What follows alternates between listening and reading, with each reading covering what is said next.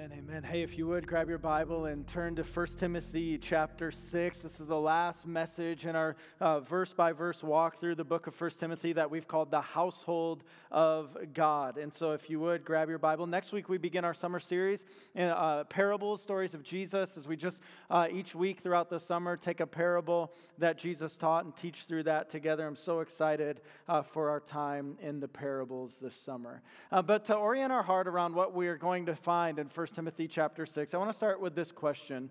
How much money do you need in order to be content? It's okay, you can laugh, right? It's a trick question, isn't it?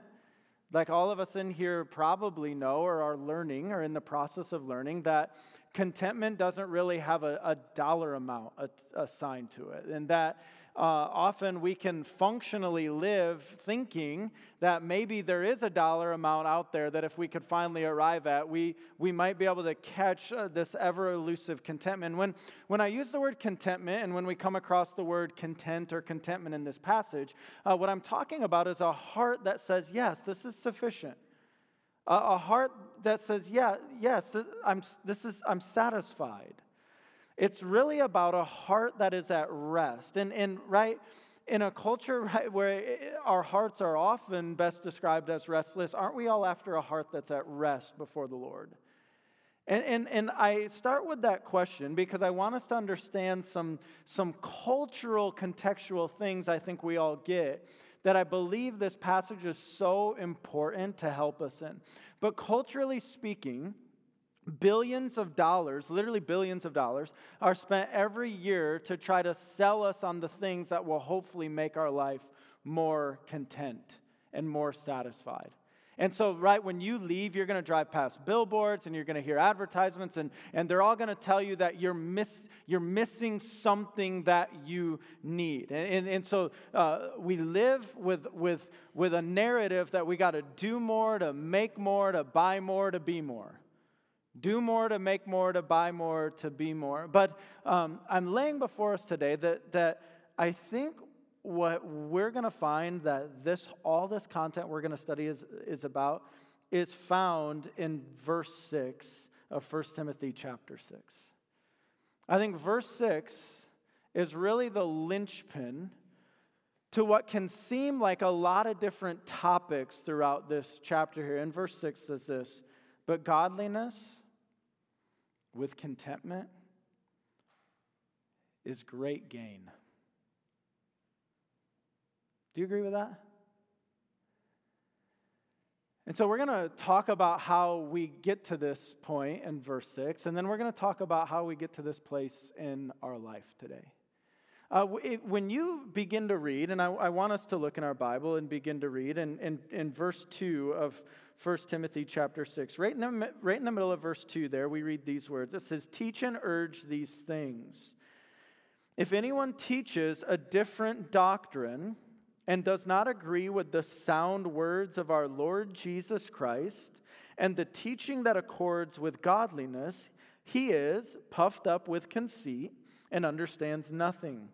He has an unhealthy craving for controversy and for quarrels about words, which produce envy, dissension, slander, evil suspicions, and constant friction among people who are depraved in mind and deprived of the truth. Now, I want you to pause there. I just want to pause midstream because I want to remind us of some of the bigger picture context of this whole book. This book is bookended by very similar statements like the one I just read. In fact, when we opened the book, we found this in 1 Timothy chapter 1, verse 3. And let me read this. It says, as I urged you when I was going to Macedonia, remain at Ephesus so that you may charge certain persons not to teach any different doctrine, nor to devote themselves to myths and endless genealogies which promote speculations rather than the stewardship from God that is by faith. The aim of our charge is love that issues from a pure heart and a good conscience and a sincere faith. Certain persons, by swerving from these, have wandered away into vain discussions, desiring to be teachers of the law without understanding either what they are saying or the things about which they make confident assertions. So bookending this book are strong statements about false teachers who are infiltrating and influencing the household there in Ephesus. Now, as we come to this end bookend, we're going to find out the motive of these false teachers. And it's the motive of these false teachers that Paul is then going to launch into this teaching about what is actually great gain in this life we're living. So back in your Bibles, 1 Timothy chapter 6, in verse 5, he says, constant friction among people who are depraved in mind and deprived of the truth. And then here it is. Here's their motive. Imagining that godliness is a means of what? Paul says, you want to know what's driving the false teachers? And do you want to know what's driving the people who are following them? It's this belief that godliness is a means of gain. And I believe with the context of the rest of the chapter, the gain he is talking about is a financial gain. And that's when Paul launches into this beautiful centerpiece of all of this that we find in verse 6. But godliness with contentment is great gain. That's what I want us to get at today. And that's what I believe the rest of the chapter can be tethered back to. And so there's 4 parts that I hope to equip us today around this centerpiece right here, that godliness with contentment is great gain. And here are the 4 parts I think we see in the rest of the chapter. We're going to see the heart of the content. What is the heart of the content? What does that look like? And now let me say, that is so important because if we lose sight of the heart, you're going to hear the rest of the sermon today and you're going to be convicted or maybe even guilt-ridden, and you're going to try to leave here and do some things in your own strength. Remember, this message is all about the heart. What's this message all about? And what godliness with contentment is all about is about getting to the heart. But we're going to see the heart of the content. We're then going to see in this passage the threat to the content. What is it that threatens us to be a discontented people? We're going to see the pursuit of the content, and then we're going to see the practices of the content. Now, do we need this? Do we need this teaching? I feel like we live in a world that's just like discontentment dodgeball.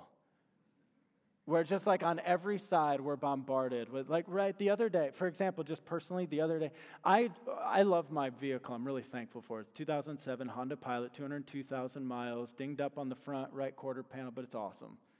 Super faithful, super trusty. But the other day I was somewhere and I walked by my truck. It wasn't my truck, but I wanted it to be my truck. It's what I dream my truck is. And I threw a little pity party. I did. I'm like, I'll never make enough money to buy that truck. I did. I'm like, and then I sat back in my really reliable, trusty Honda Pilot, which now is blowing cold air, praise the Lord. And I was less grateful for it. Can anyone relate? We need this. And so let me pray and ask God's help. Father, we do need this. Lord, we really do want to believe what you set as the centerpiece here, that godliness with contentment is great gain. Lord, we want to believe it in our heart. So God, as DJ was already exhorting us, we need your Spirit to use your word to change our heart. Lord, that's why we're here today. And so do it all for your glory in Jesus' name. Amen. Let's start with this part one. Part one, the heart of the content. And here's how I want to describe the heart of the content. Are you ready? Here's what drives the heart of someone content in the Lord. It's big gratefulness for small things. It's big gratefulness for quote-unquote small things. Look at where Paul goes right after he gives us this centerpiece in verse 6. He says, but godliness with contentment is great gain. And now here's how he expands on that. For we brought nothing into the world. Is that true? Think about how a little baby's born, naked with nothing. We brought nothing into the world, and we cannot take anything out of the world. Is that true? We come into the world naked with nothing. We'll go out of this world here with nothing. And so just a helpful exercise, I want you to imagine right now one of your most prized possessions. And it could be a prized possession because of its sentimental value, or it could be a prized possession because of its monetary value. But I just try to call some things to mind right now. And now let me encourage you. It ain't going with you. It's staying right here.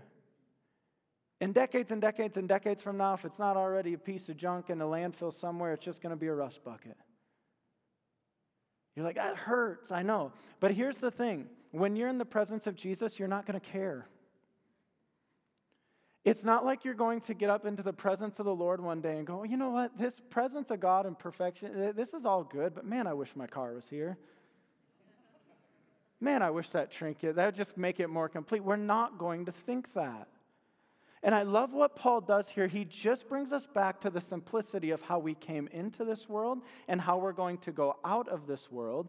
And then he uses that to illustrate how grateful we should be for the most basic things that God gives to us. Look at what he does now in verse 8. He says, "But if we have food and clothing, with these we will be content." I'll be honest, I'm sitting there Tuesday morning studying this. I'm like, really, Paul? I know you can say that, right? Paul wrote elsewhere in Philippians chapter 4, verse 12. He says this, "I know how to be brought low, and I know how to abound. In any and every circumstance, I have learned the secret of facing plenty and hunger, abundance and need." Paul, I know that you can probably say that with integrity, but as I search my own heart and I say, really, if God stripped everything else out of my life and I just had food and clothing, could I really be truly content just in the Lord?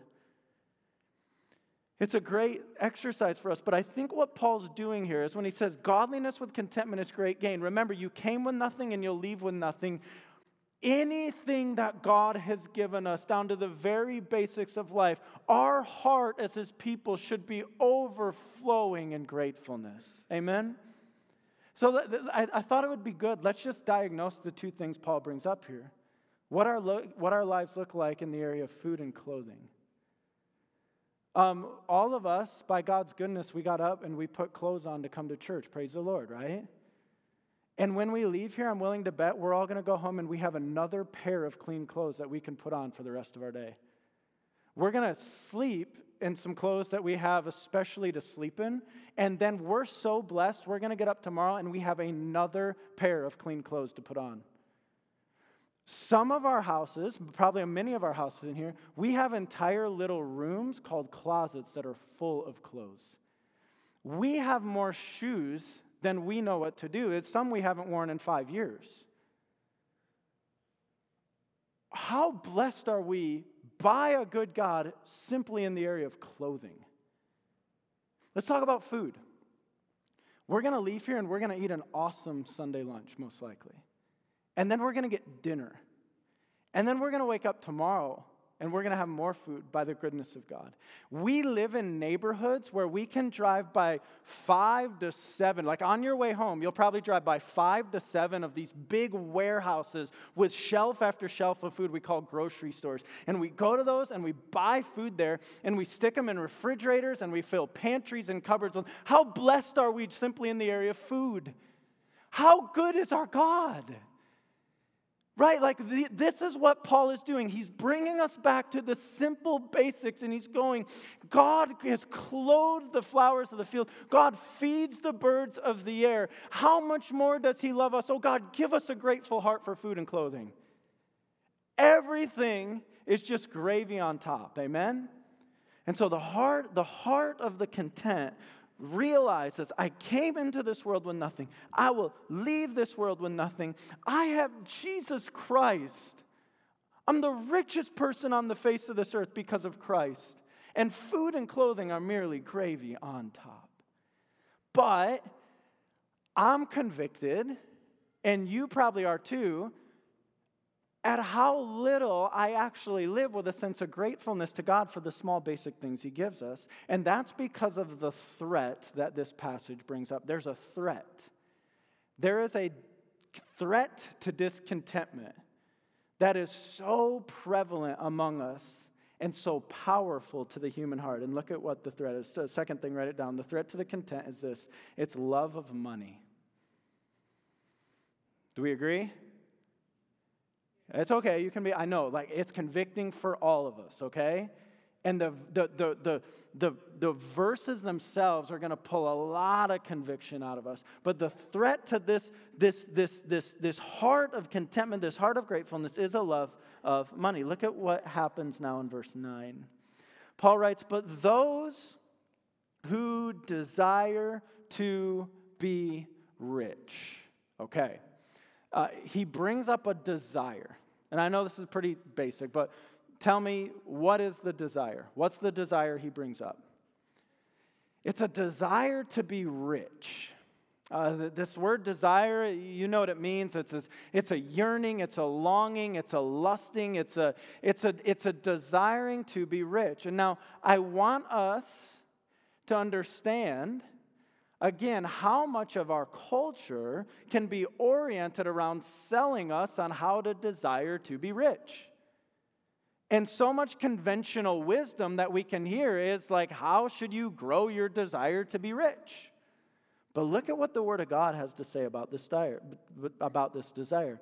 But those who desire to be rich fall into temptation, into a snare, into many senseless and harmful desires that plunge people into ruin and destruction. So if I could use my best kind of infomercial voice here and try to sell us now on this desire to be rich using biblical wisdom, it would sound something like this. Do you desire to be rich in your life? Do you desire to fall into temptation? Are you looking to walk your life right into a snare trap? Do you long for a life that plunges you into ruin and destruction? If you do, you should grow your desire to be rich. Literally, that's what the Word of God says. So many walking out of first service are like, "Pastor, that was super convicting." I know. I've sat with it all week. It is super convicting. Now, again, you have to say this every time you teach on money. Money itself is amoral. It's not good, it's not evil. All of us in this room, most likely by global standards, are rich. Some of us in this room, by our cultural standards, are rich. I'm not here today to make you feel guilty for the amount of money you have in an account somewhere. I am called by God, though, to help us discern whether we are desiring to be rich. He goes on and he says this in verse 10. "For the love of money is a root." You often hear people quote that, they get it wrong. They say the love of money is the root. The Bible says the love of money is a root. The love of money is a root of all kinds of evils. So think about that. If you picture a root, love of money is a root that the Bible says all kinds of evils can shoot from. The love of money is a root in which all kinds of evil branches in our life can grow from. And here's what happens when that happens. Keep reading in verse 10. "It is through this craving that some have wandered away from the faith and pierced themselves with many pangs." This is the threat to us pursuing this life of godliness with contentment as great gain.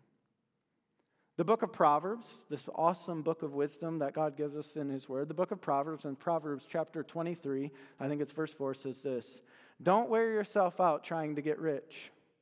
Be wise enough to know when to quit." Isn't that good? It's almost like that's the Word of God or something. Don't wear yourself out. If your desire is to be rich, if you love money, you will live your life on a money treadmill, always pursuing it and never catching it. Be wise enough to know when to quit. Jesus says this in Matthew chapter 6, "No one can serve two masters.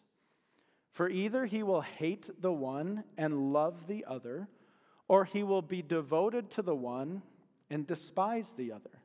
And then Jesus qualifies the two masters in particular. He's talking about you cannot serve God and money.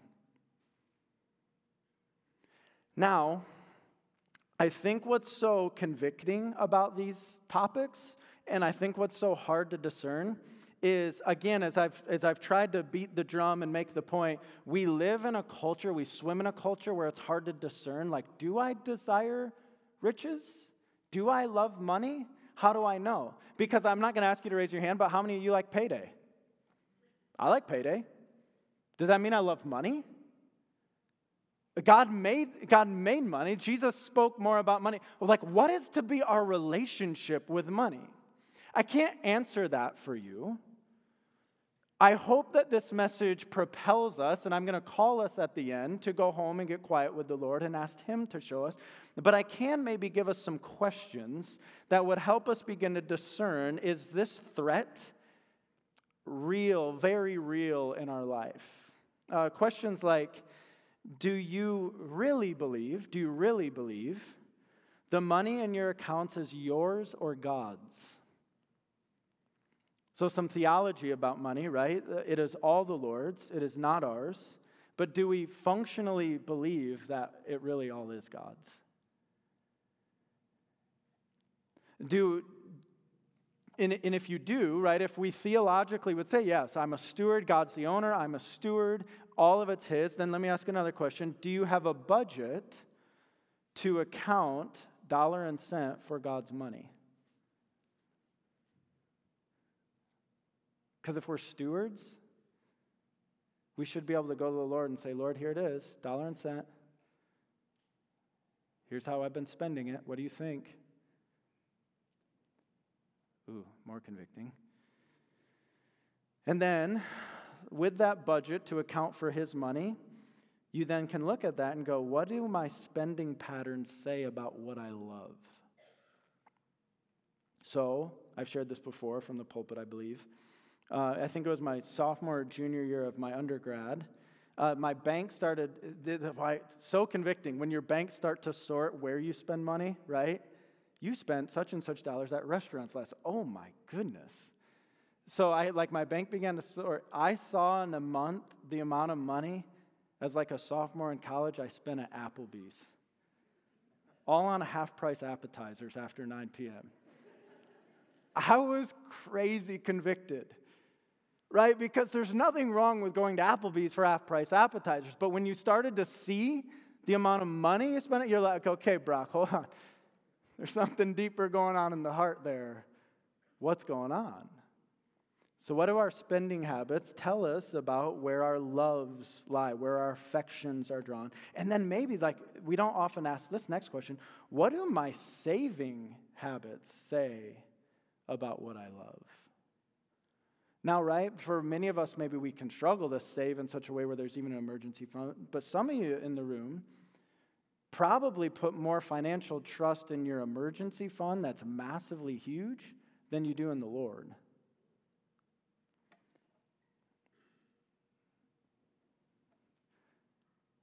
This is a threat. And I've toned down the intensity of preaching. Man, first service got a fire hose, y'all, okay? And the Lord between services like, Brock, you're a shepherd. I'm like, shepherd.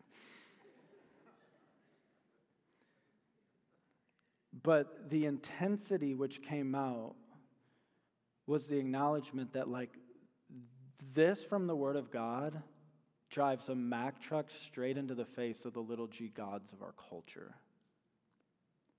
And I'm passionate for us that we do not buy the lie that life is about desiring riches and life is about falling more in love with money. I've said this one before too, but I remember playing the board game Life as an adult and getting to the end and going, oh my goodness, the whole premise is whoever has the most money at the end wins. Oh my goodness, that's how so many of us live life. And then you go all the way back to what Paul says. What are we going to walk out of this life with?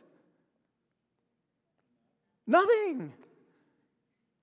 So God, orient our lives away from this threat now to this pursuit. I said we were going to talk about the heart, the threats, now we're to the pursuit. What does the pursuit of the content look like? What do those who actually believe, 1 Timothy 6, verse 6, that godliness with contentment is great gain. What do they pursue? I want to know. What do they pursue? Verse 11. Verse 11 begins a new paragraph, but it's tethered, and I want to show us how it's tethered to this same theme. But as for you, O man of God, flee these things. Flee what things? Flee the desire for riches. Flee the love of money. Flee this root of love of money, and flee all the shoots of evil that comes from that root. Flee these things, but God is so good. He doesn't just tell us what to run from. He tells us what to run to. Flee these things. Pursue righteousness, godliness, faith, love, steadfastness, gentleness. He tells us what to pursue. He tells us what is important in his kingdom economy. Pursue righteousness. Pursue a heart that is right before God. Pursue godliness. That's, again, a word you've seen again and again throughout this book. Godliness means God-centeredness. Pursue a God-centered life. Pursue faith. Pursue love. Pursue steadfastness. Pursue gentleness. But not only does he tell us what to pursue, now he tells us what to fight. Fight the good fight of the faith. Take hold of the eternal life to which you were called. He says, now, man of God, Timothy, lift your eyes eternally. Lift your eyes vertically. Take hold of the eternal life to which you were called and about which you made the good confession in the presence of many witnesses. He says, I charge you in the presence of God. And now look at how he double clicks on who this God is. I charge you in the presence of God who gives life to all things. Is God the giver of life? So godliness with contentment is great gain because it's a life set on seeking God who's the giver of life, who gives life to all things, and of Christ Jesus. Now let's double click on Christ Jesus, who in his testimony before Pontius Pilate made the good confession to keep the commandment unstained and free from reproach until the appearing of our Lord Jesus Christ. He's getting Timothy's eyes on the fact that Jesus Christ will appear again. He will come back. I'm convinced of it. I'm dead set convinced of it. Every eye look at me. The people who live with the greatest eternal focus on this world are the people whose eyes and hearts and minds are most set on the reappearing of Jesus Christ, the second coming of Jesus Christ. Like when you read the Apostle Paul, he was give me a word. He was, seriously, help me. Yeah, he was intense on the day. It was all about the day. Jesus will come back. He will establish the new heavens and the new earth. The people who live with the greatest eternal focus are all about this fact that Jesus will appear again. Verse 15, which he will display at the proper time. He who is the blessed and only sovereign, the King of kings and Lord of lords, who alone has immortality, who dwells in unapproachable light, whom no one has ever seen or can see. To him be honor and eternal dominion. Amen. Do you see what Paul's doing here? He's not just saying, and don't love money. Christian people don't love money. What's he do in the very next paragraph? He says, can I wax on Jesus for a bit? Can we just write about Jesus? Can we get our eyes on Jesus? Can we talk about the day he's coming back? Can we talk about the eternal salvation that is found in him? Can we talk about the pursuit of godliness and righteousness and all of this that is found in a relationship with Jesus? It is when, to say it like this, I haven't even given you the sermon point yet, the pursuit of the content is about this. It's about a Christ-fixated, eternally focused, righteous life. When our eyes are fixed on Jesus, I want to know him more and more and more. I want to pursue the life of righteousness. I want to pursue a life of godliness. I want to pursue this steadfastness. I want my eyes fixed on what matters for eternity. I want to think about the day he'll reappear and he'll make all of the wrong right. When we are so enamored by that, we will look at money of this world and be like, yeah, it's God's. I'll steward it, but I don't love it. I'm not pursuing it as the desire of my heart. It's about a Christ-fixated, eternally focused, righteous life. Amen? God has to work that in us, though. God has to work that in our heart. Because if God doesn't work that in our heart, you and I, we both know we'll go right back out here and we'll, drive by dream trucks and we'll say, oh, God, fix our eyes on you. Now, we've looked at the heart, we've talked about the threat, we've talked about this pursuit in general. Christ-fixated, eternally focused, righteous life. That's the pursuit. Now, in verse 17, I believe he begins to unpack the practices of the content. The practices of the one who actually believes godliness with contentment is great gain. But what was the first part? Remember the first part? If the fourth part's the practices, what was the first part? It was the heart. These practices must flow from a heart. So what are the practices of the content? I'll give it to you first, then we'll read it. The practices of the content are this: rich in good works and giving. This is how content people live. This is how people who actually believe godliness with contentment is great gain. This is how they live: rich in good works and rich in giving. Look at verse 17. As for the rich in this present age. Now, let me just stop there and say, I believe that's for all of us in this room. Okay? That's for all of us in this room. This isn't, verse 17 isn't just for that super rich family who lives down the road. Okay? As for the rich in this present age, charge them not to be haughty, not to be prideful about the riches and what they possess, and charge them this, nor to set their hopes on the uncertainty of riches.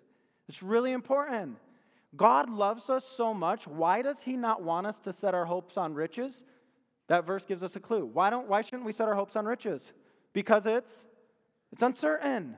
Here today, gone tomorrow. Jesus talked about this. He says, do not store up for yourselves treasures on earth where a moth and rust destroy and where thieves break in and steal. I've said this years ago when we were first married, our house got broke into.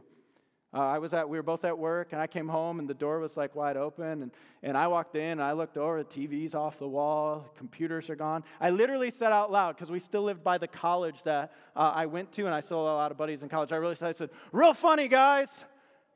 You can bring my stuff out now. I did. And I'm like, oh, no, shoot, we actually got broken into. All that stuff's gone. I remember laying in bed that night, and I remember that verse coming to mind, where thieves break in and steal. And boom, in a second, thousands of dollars worth of items gone, in a moment. We went to work, and they were there. We came home from work, and they were not. Do not set your hope on the uncertainty of riches, but on God. But set your hope on God, who richly provides. Now, don't miss this. In the midst of all the conviction we might feel about this content today, don't miss this. Who richly provides us with everything to what? To enjoy. And so you know what we did last night? I don't know I'm going to sit down when I tell you this, but I'm going to sit down. You know what we did last night? We grilled cheeseburgers in a nice little simple grill on a patio that we love. Praise God. I don't want us to go home today and be like, oh man, I feel so guilty about, we have a grill. Should we be grilling?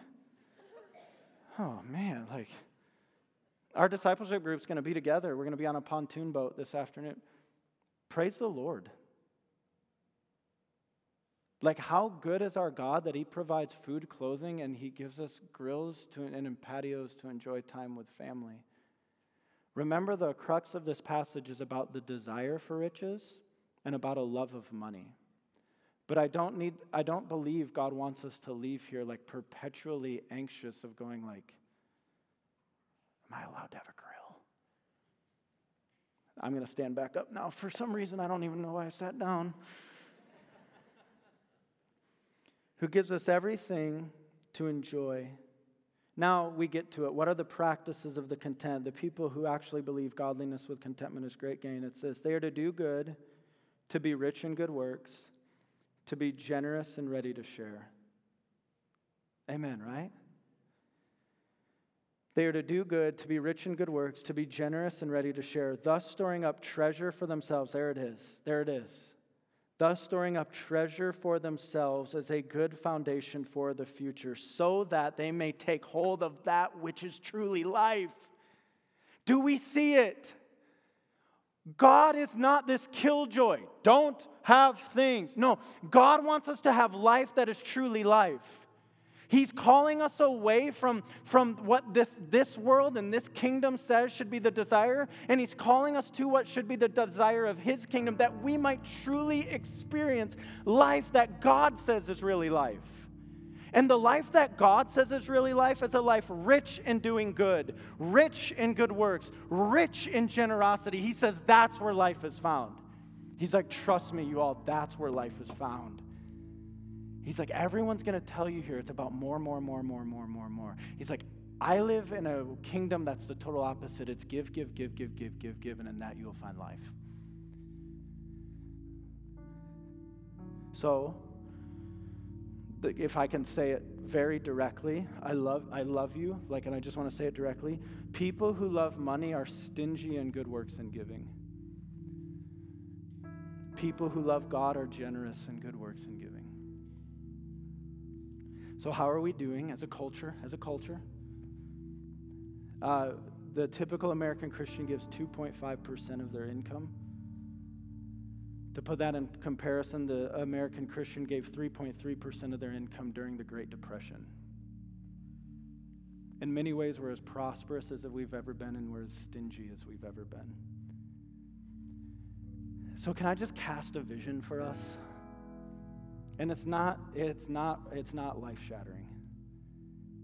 It's not complex. I'm pretty much a very simple-minded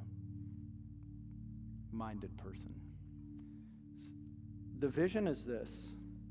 What if we took what God's word said here today? What if we used His word to just ask Him to search our heart around whether we believe that godliness with contentment is great gain? And as He does that heart work, what if we began to tangibly do the work of getting budgets out and going, how do we live well below the money we make so that we can be rich in good works and rich in giving? So that we can be ready to share when God brings any need our way.